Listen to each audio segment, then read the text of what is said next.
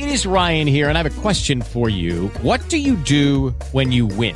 Like, are you a fist pumper, a woohooer, a hand clapper, a high fiver? I kind of like the high five, but if you want to hone in on those winning moves, check out Chumba Casino. At ChumbaCasino.com, choose from hundreds of social casino-style games for your chance to redeem serious cash prizes. There are new game releases weekly, plus free daily bonuses. So don't wait. Start having the most fun ever at ChumbaCasino.com. No purchase necessary. VGW Group. Void where prohibited by law. See terms and conditions. 18+.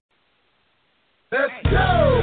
Brought to you by P4P Muscle Productions and Entertainment, the #1 drug-free athlete sponsorship foundation in the world. Now, I want you to grab a friend, turn the volume up a bit, lean in, and listen to the show where all the athletes want to talk. Fit Talk with Melinda Corsino.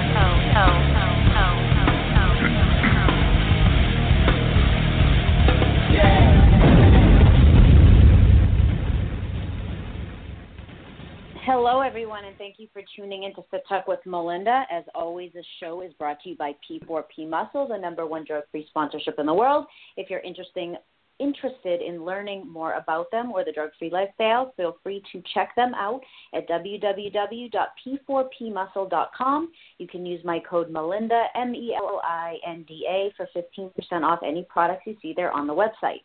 So, boobs, the topic of tonight. Now that I have your attention, who doesn't like boobs? Men love them, women love them, and that's what we're going to be talking about this evening. But a little more directed than that, we're going to be talking about breast implants and all you need to know. Especially in the bodybuilding industry, breast implants are very popular, but they are also very popular with people in the United States and all over the world. Just looking over some quick facts before I jumped on the show tonight. And again, these are facts that are from about 5 years ago, so keep in mind things have changed a bit, but one of the #1 surgical cosmetic procedure in the United States estimated that over 5 million women in the United States have breast implants, and that number is continuing to increase. So it's a popular surgery among women, and who better to talk about them than a plastic surgeon himself. So I have Dr. Rick Silverman on the show tonight. He is a board-certified plastic surgeon, practices in the Boston area since 1992, and he's also very involved with the fitness community, more in fact the WMBF and the natural bodybuilding community. So he's a great person to have on to talk not only about breast implants, but how they affect when you're working out, how they affect possible judging at a bodybuilding show, etc. So he's here with so many facts, and hopefully have Jamie Pinder, an IFBB pro, calling in later on tonight if she can't make it. We will go on without her and continue the show. So thank you for coming on tonight. And would you like to quickly introduce yourself for those who do not know who you are? Sure. Thanks for having me, Melinda. I'm Rick Silverman. I have been practicing, as you mentioned, in the Boston and Worcester area since 1992. I did my plastic surgery training in Worcester in the early 90s. And during that time, I met a couple of people who were very instrumental in getting me involved with bodybuilding, among them some WNBF personnel, most foremost Nancy Andrews, who's one of the now owners of the WNBF, along with her husband, Jimmy Broderick, who sent me my first gynecomastia patient, which is really how I got involved with bodybuilding initially. And then anyone who knows Worcester and knows Jay Cutler knows that Jay comes from that area, and I met him way back in the early 90s as well, and he was another person who influenced me to get involved in competitive bodybuilding. And as a result of that, just the exposure that I've had through competitive bodybuilding has brought me in face-to-face with a lot of competitors who, you know, in terms of women who are interested in breast enhancement or other body contouring procedures, and so that's been a mainstay of my practice.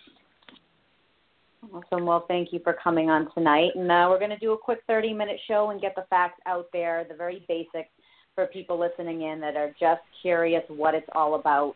I personally have breast implants, so I can offer my own expertise from just someone who has them. And then clearly Dr. Silverman can offer all from the science side and what he knows from practicing for so long doing them. So to start off, a lot of people in the bodybuilding industry have a concern that if they do not have implants, that they may not look as symmetrical on stage. They may not be judged the same. Someone with implants may get a higher placing because they have larger boobs. And so being someone who has judged as well, what are your thoughts on that worry?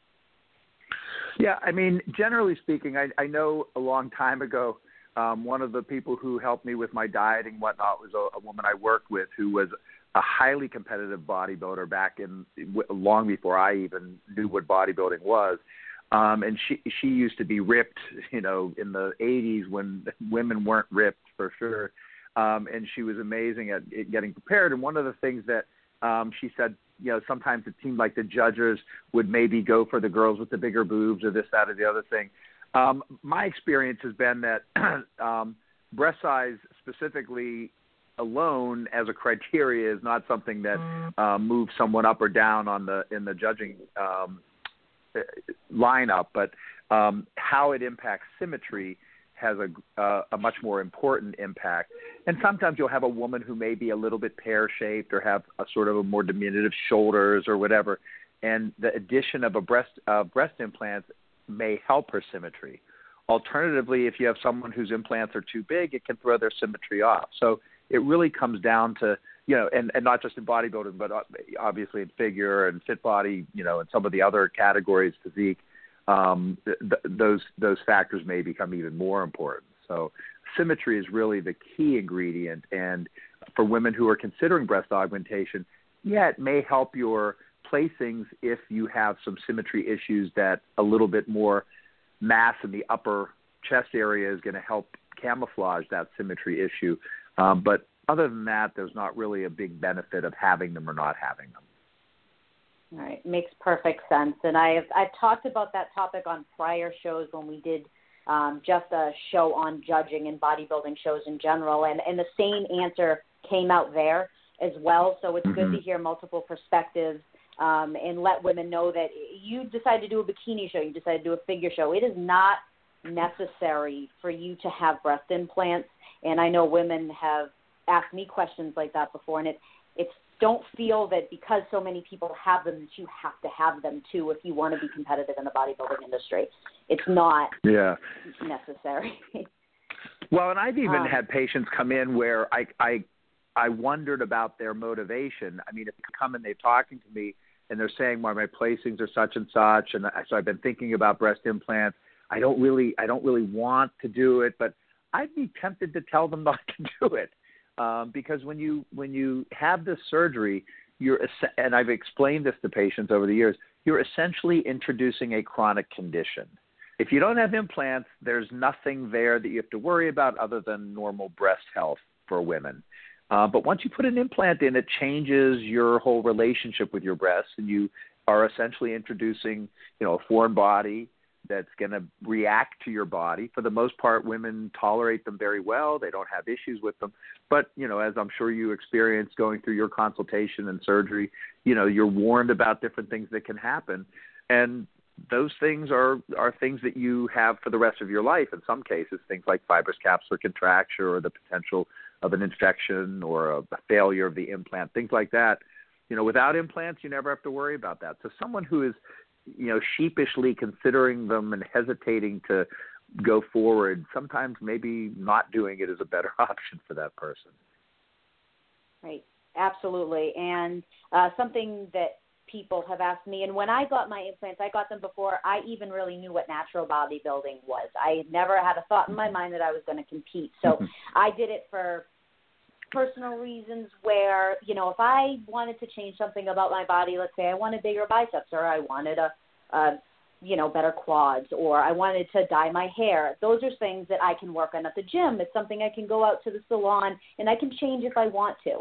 I wasn't unhappy with my body. I didn't hate myself, but I wanted a different look, and that is something that I did through implants. I personally have had a great experience with them, but and I have had no issues whatsoever. When people ask me about them, I always say, and clearly I'm not a doctor, but I always say it's a lifetime investment. So if you have an issue, it's going to cost you more money. So don't think you're going to, okay, here's $8,000, here's $9,000, and then I'm done. If you have an issue, it's going to cost you more money. And in return, let's say 15 years down the line, something happens, you have the opportunity to take them out or get them replaced, but that's more anesthesia, that's more surgery costs, that's possible cost of more implants if you're looking to do something different. So it's not a one-time and done thing. It's something that you have to expect you could be spending more money on down the line. So if you don't have the money to do it, or you are in a tough spot financially, it's probably not the best option for you. But if you know it's always in the back of your head that something could go wrong and you may have to spend more money, then as long as you know that going in, I would say go for it. I mean, I've had a great experience. What are your thoughts on that as far as women having to redo them or whatnot? Sure. I mean, I don't know the exact percentage, but I believe it's, something like 30 or 40% of women who get breast implants can anticipate that they're absolutely going to have additional surgery in the future. It's a high number. And there are a number of reasons for that. I mean, obviously, if you're getting these things in your 20s, the potential for failure of the implant is there. If it's a saline implant, as I always say, you get a flat tire, so you know that you've had a failure of the implant. If it's a silicone gel implant, and the gel implants now are about 3/4 of the market at this stage, the silicone gel implants, if you get a failure, you don't necessarily know that it's failed because the gel doesn't leak out. It doesn't. The implant doesn't change at all. And so with the advent of open use of the gel implants since 2006, the recommendation by the FDA was that an MRI is done after the first 3 years and then every 2 to 3 years after that. It's important for women who are concerned about it that they should get those MRIs on a regular basis. But I always warn my patients, a lot of times it may be something that's not covered. They might have to pay for it out of their pocket. But implants come with a warranty and guarantees and whatnot. And so I always say, make sure you check them before that 10-year warranty is up because there may be some money associated with fixing them or exchanging them. After that, you're pretty much on your own, and you would be responsible for all the costs associated with that. If you go back to your original surgeon, a lot of times they'll work with you to make those costs as minimal as possible, but it's still a few $1,000s. There's no way to get around it. You get a new implant from the company because they have a lifetime guarantee, but the rest of it, there's not much that you can do about it. So the likelihood is you will probably need some surgery at some point. If you're getting the implants prior to childbearing will impact what your breasts look like. You may need a lift. You may have other issues with the implants during if you're nursing or breastfeeding and whatnot. So it's not your recommendation to people that they should plan for, make your little rainy day boob fund, set that aside so you're always putting a little bit in there in case. And there's not a lot of things that are that's a good idea. There's not a lot of things that are really an emergency other than something like an infection would be an emergency. Even a deflation where the implant, with a saline implant where the saline leaks out, you don't have to fix it immediately. It can be a little uncomfortable if the implant's deflated and you obviously have that asymmetry. You have to, put a little, chicken fillet or some Kleenex inside your bra to make sure things look pretty even. But, once you get it done, you have to do it at some point. You can't really walk around with one implant full and one implant empty. So that's sort of a relatively more urgent thing as opposed to, needing a breast lift or something like that after childbearing, which you can really do at your leisure. Right. A lot of people have the question regarding breastfeeding with implants. I know that you can breastfeed with implants, but are there any dangers associated with that? Yeah, there isn't really. I mean, the implants, implants can be placed either above the pectoralis muscle or below the pectoralis muscle. In my bodybuilding patients, I generally put them below the muscle because a lot of times bodybuilding women don't have much breast tissue to cover the implants. Additionally, my experience as a breast implant surgeon grew out of that period when we couldn't use silicone gel implants. And saline implants don't do as well over the muscle. The potential for visible rippling is greater, and some of the other things that we don't like to see with the saline implants over the muscle make that a less desirable option. But, once those implants are in place, they're under the breast tissue or they're under the muscle. They're really away from where the breast tissue is, and so it doesn't impact breast milk in any way. So it's safe to use them. Now, that said, as far as breastfeeding goes, some women may find difficulty breastfeeding, but they may also find difficulty breastfeeding without implants. So, that's something that is a little bit more unpredictable. Okay. Good to know. Do you do many surgeries now over the muscle? I know that was more popular a while ago. And also added on to that question, so there's over and under and also incisions, the different places that you can choose to get incisions. Sure. Go ahead.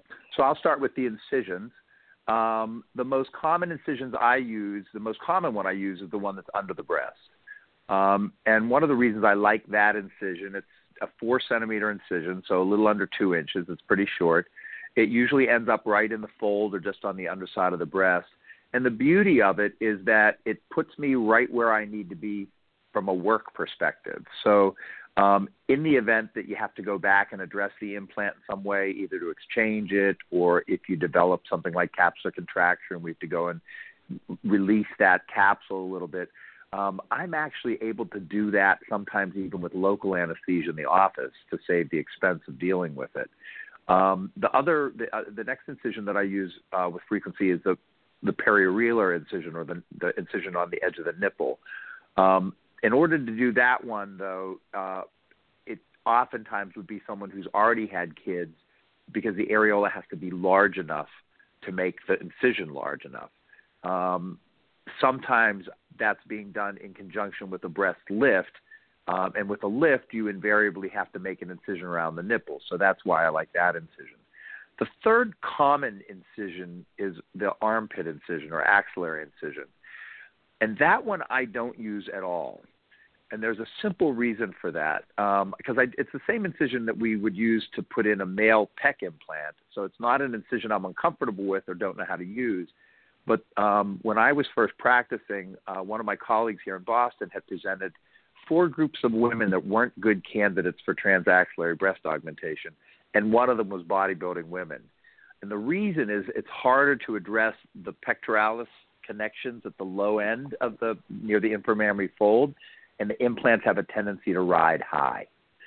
So, hearing that at the beginning of my practice was like, okay, I don't need to worry about doing this option. And the other side of that is more of my patients go sleeveless than topless, so an incision that would be a bad-looking scar on the armpit would be more problematic than a bad-looking scar on the underside of the breast. So those are the 3 incision options. And then as far as placement of the implant under versus over the muscle, when I first started doing breast implants, I contacted another surgeon who I knew was doing taking care of a lot of bodybuilders. And I asked him what he was doing. And at the time, he was using a submuscular position, and he commented on this issue with the rippling and the visible rippling and said that was the best reason to do that. And we only had saline implants, so that was a factor. So I mostly did mine under the muscle. I've had an occasional patient who felt concern about putting it under the muscle, either related to their bodybuilding activities or for some other reason. And so in a few patients, I put them over to the muscle. But what I found more in dealing with other patients who had their implants over the muscle, the thing you run into in bodybuilding women is because there's not a lot of breast tissue and because of the chronic dieting, the skin thins and things like that, you run into that rock and the sock look, like in the Granny Grenade boob lady in the cartoons, if you've ever seen those cartoons. Yeah. And it's not an attractive look. So that also has kind of compelled me away from the going over the muscle. There's certainly patients where it works great, and I have a few patients where I've gone over the muscle for anatomic reasons or some other reason. But for the most part, I stay under the muscle. Another important thing for women to understand, though, when you put an implant under the muscle, when you flex your pectoralis muscle, it changes the shape of your breast. There's nothing wrong with that, and people aren't going to notice it necessarily, But I sometimes am contacted by women who had their implants put under the muscle and their surgeons didn't tell them about this motion thing. And it can be very disconcerting depending on what the motion does. And sometimes in surgeons who aren't really paying attention to the fact, okay, this is a bodybuilding woman, she's a big full pectoralis muscle, she's very muscular. If they don't release the muscle the same way on both sides, you can run into a situation where one goes up, one goes down when they flex the muscle, or they look funny. So I try to be very conscientious about how I release the muscle and doing it exactly the same side to side. And that problem tends to not be a problem in my practice. But that is something that, you kind of have to pay attention to as a woman who's seeking out the care for the surgery. Yeah, that's a good point. And I had mine before I even started bodybuilding, but I know exactly what you're talking about. And thankfully, the surgeon who did mine, also in the Boston area, it's not an issue for me. So that's a good thing. And also, I've moved a bit away from bodybuilding for the meantime. Doesn't mean I'm not going to go back. I had a great experience with the WMBF, but I'm now nationally qualified power lifter and also doing CrossFit. I would say semi-competitively. I'm not, a regional athlete or anything, but I'm at CrossFit 5 days a week. And I'm powerlifting. So within especially powerlifting, I am benching. I am heavy benching. For me, I have not, I know some concern for women is the breast kind of migrating outwards, especially with heavy lifting. Sometimes, you have this, some women will get this very large gap between their boobs. That can be a concern for me specifically, and I am heavy benching. I have not had that issue, thankfully, and I would say more of a muscular body. I'm a muscular girl compared to some. So thankfully that has not been a problem that I have come in contact with. But what is your recommendation for women as far as especially chest exercises after surgery? Sure. So I am always shocked when I get contacted by a woman who underwent breast surgery, breast augmentation surgery in the past year and a half. And they'll say, I ran across your discussion of working out with implants, and my surgeon told me I should never do any chest training again. And I think to myself, if I were a bodybuilder and my surgeon told me that I could never train my chest again, I'd go to a different surgeon. I mean, and granted, a lot of women who get breast implants, they you're powerlifting, so you have to train heavy. But, if you're doing figure or, physique or some other, bikini potentially, you may not feel like you have to train your chest as much because you're not looking for striations to show up when you're doing a side chest. You're looking to look as good as you can. But I would, I still know most of my patients like to bench press. They like to train chest. A lot of women love training chest. So my recommendation has been that they can resume their chest training after 6 weeks. I explain to them that it really takes about 6 weeks for the capsule to form around the implant so that it doesn't go migrating anywhere. Now, when I explain that, one of the things that's different about the way I do the surgery is I use a sizer. I use a temporary implant to create my pocket. And when I do that, I minimize how much dissection I do laterally toward the armpit. And we were talking earlier, I know who your surgeon is. He does that too because of my conversations with him in the past to some extent, and because we learned in the same institution. Yeah, exactly. And so what happens, some surgeons create a very large pocket, and then they put the implant in and allow your body to heal down around it. I create a pocket that's just a little bit bigger than what the actual implant is. And so, your body does heal down a little bit, but the implant's not going to have this old space that it could migrate out into as you're doing bench presses, pushing that implant more and more laterally because of the way the muscle is connected. So I have had patients where that lateral pocket has stretched a little bit, but none that I've had to go back and actually suture or create a new pocket. Whereas when I see patients who've had their implants done elsewhere, I have had to do that sometimes, where I either make a new pocket or I put a bunch of stitches on the side to try to keep the implant more medialized, more centralized. So As far as training goes, I don't have a problem with patients training. You do want to let the chest heal before you start getting too heavy. But over the long term, there is some slight risk that the implant could lateralize a little, depending in part on how that pocket was created initially. Makes sense. I'm happy. I have noticed, and I was very worried because when I was doing bikini shows, I was not doing a lot of chest. I never really did in the past.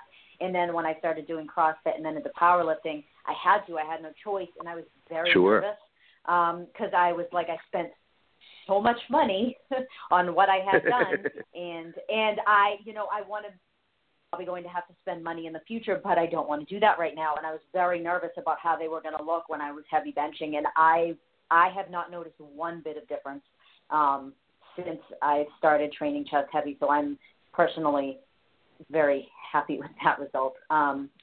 As well, another topic related to training is a lot of people, especially very active people who are lifting or training for bodybuilding shows or just athletics in general, are very nervous about when to get them done because you have to take off a period of time from certain activities.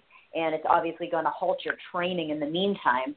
So what are your, you just said the 6 weeks for chest training. What are your recommendations as far as, light cardio or just moving around after getting the surgery?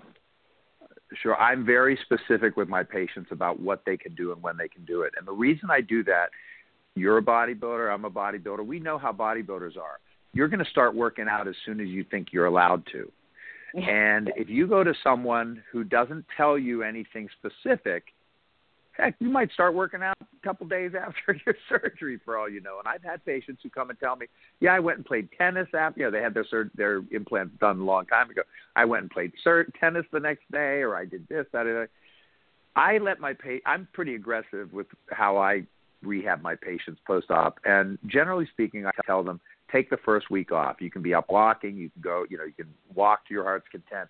But you don't want to do anything that you're getting your heart rate or blood pressure up for that first week.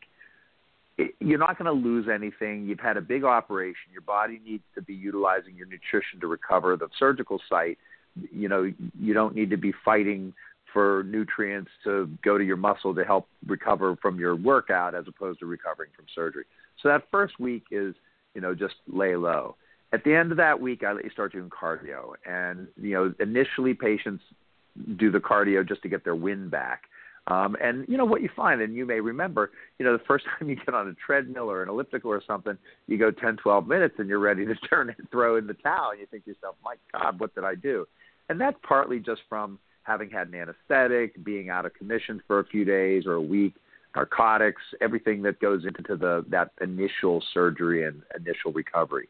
But after that first week, you get your wind back up, and by the end of the second week, I let patients start doing resistance training.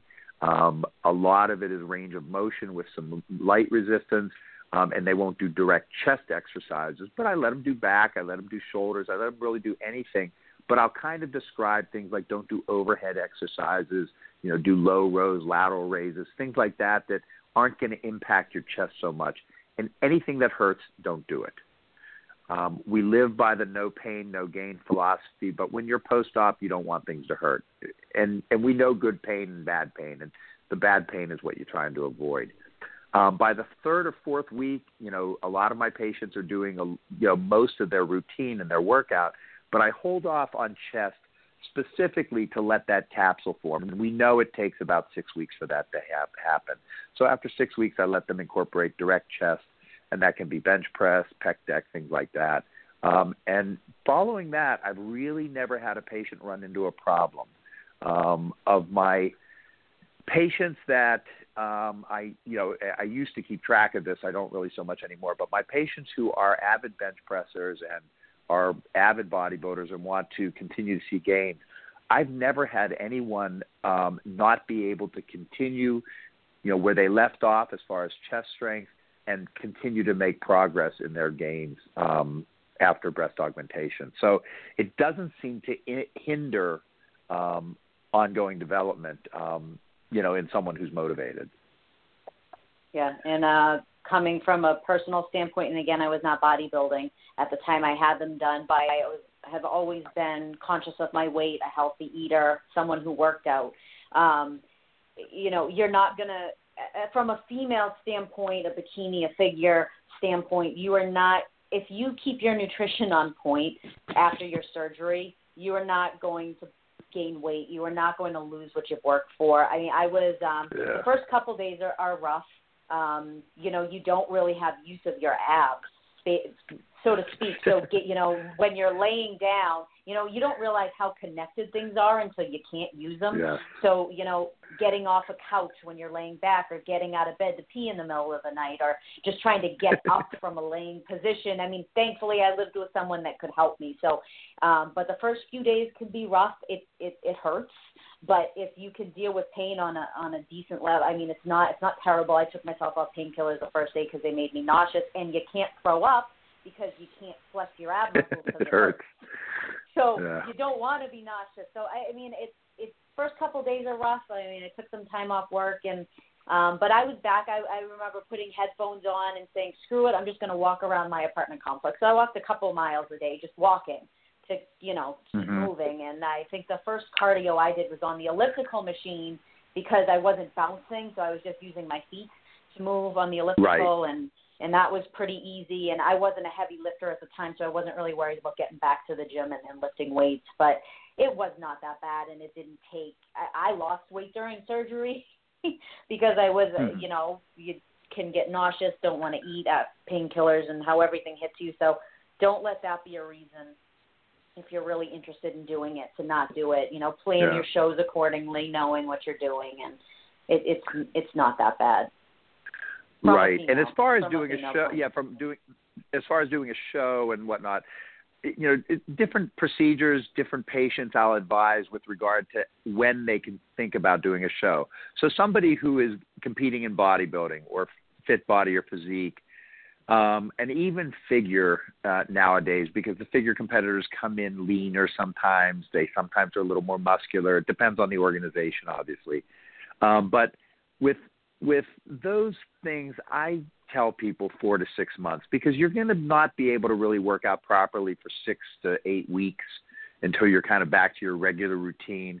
And unless you're optimal and ready to get on stage after a diet, most of us aren't quite ready. So you want a little bit more time to build before you start your diet. So that's why I tend to say 4 to 6 months. Bikini can be a little bit different because it's not quite as intense in terms of the dieting and the muscle growth side of it. But even that, I still would be careful as far as trying to squeeze something in too quick. Because, you want to be comfortable. You want to look your best. You don't want to come in looking funny because you're not back to your normal training regimen. With men, I invariably, with the gynecomastia procedure, I tell them 6 months because there are issues with swelling and things like that you're not going to have so much after breast surgery because it's covered in part, whereas, a man's chest is not covered. So if there's a swelling issue there, that's going to play in, in the fine details of a bodybuilding competition. So, and I think, the last point before we wrap things up is the general cost of breast implants. And again, coming from someone who's not a doctor, when someone asks me my advice and what I have done, I did not in any way try to seek out someone who was charging the least amount of money. I wasn't trying to get a deal. It's a major surgery that you're having on your body, and it's something that you're going to have, hopefully, last a very long time. And it's not something that you want to go cheap on, so to speak.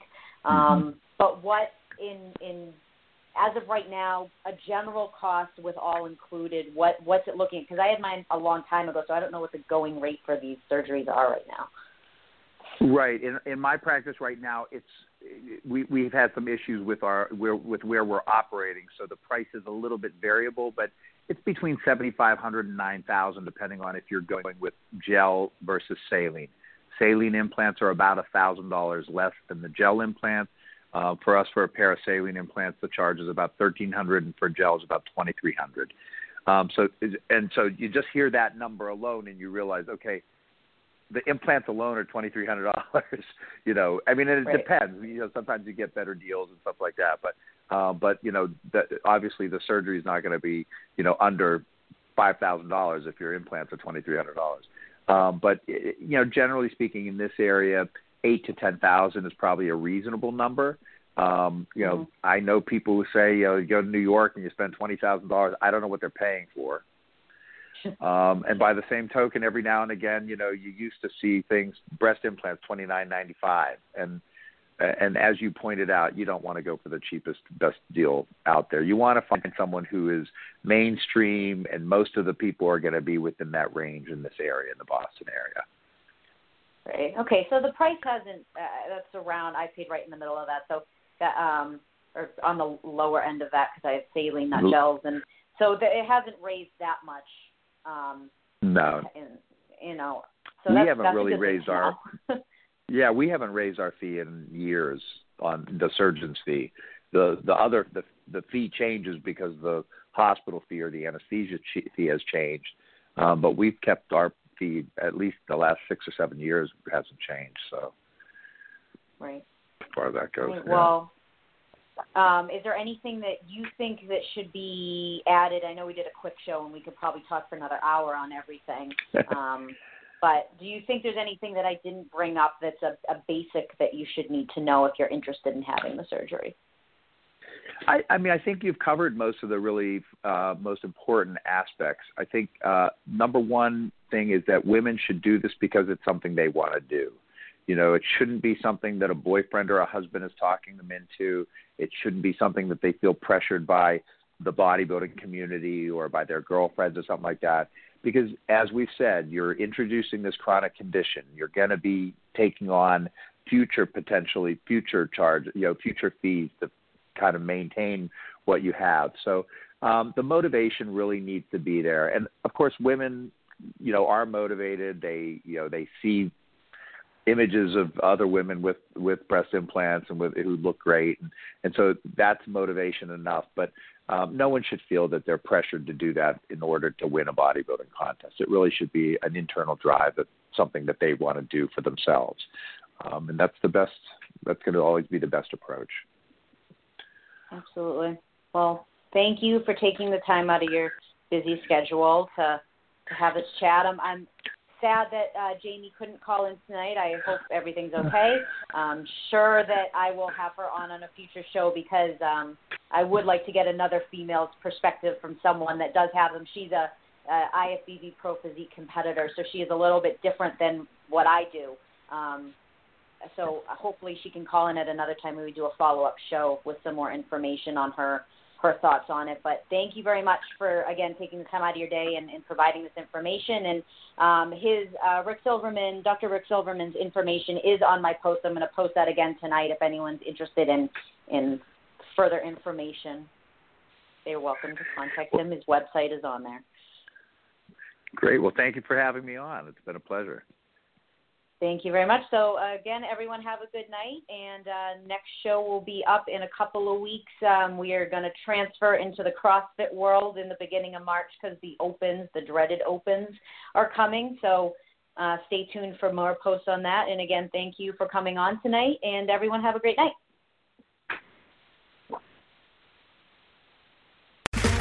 Okay, round two. Name something that's not boring. A laundry? Ooh, a book club. Computer solitaire, huh? Ah, sorry, we were looking for Chumba Casino. That's right, ChumbaCasino.com has over 100 casino-style games. Join today and play for free for your chance to redeem some serious prizes. ChumbaCasino.com. No purchase necessary. Void where prohibited by law. 18+ terms and conditions apply. See website for details. Join us today during the Jeep Celebration event. Right now, get 20% below MSRP for an average of $15,178 under MSRP on the purchase of a 2023 Jeep Grand Cherokee Overland 4xE or Summit 4xE. Not compatible with lease offers or with any other consumer incentive offers. $15,178 average based on 20% below average MSRP from all 2023 Grand Cherokee Overland 4xE and Summit 4xE models in dealer stock. Residency restrictions apply. Take retail delivery from dealer stock by 4/1. Jeep is a registered trademark.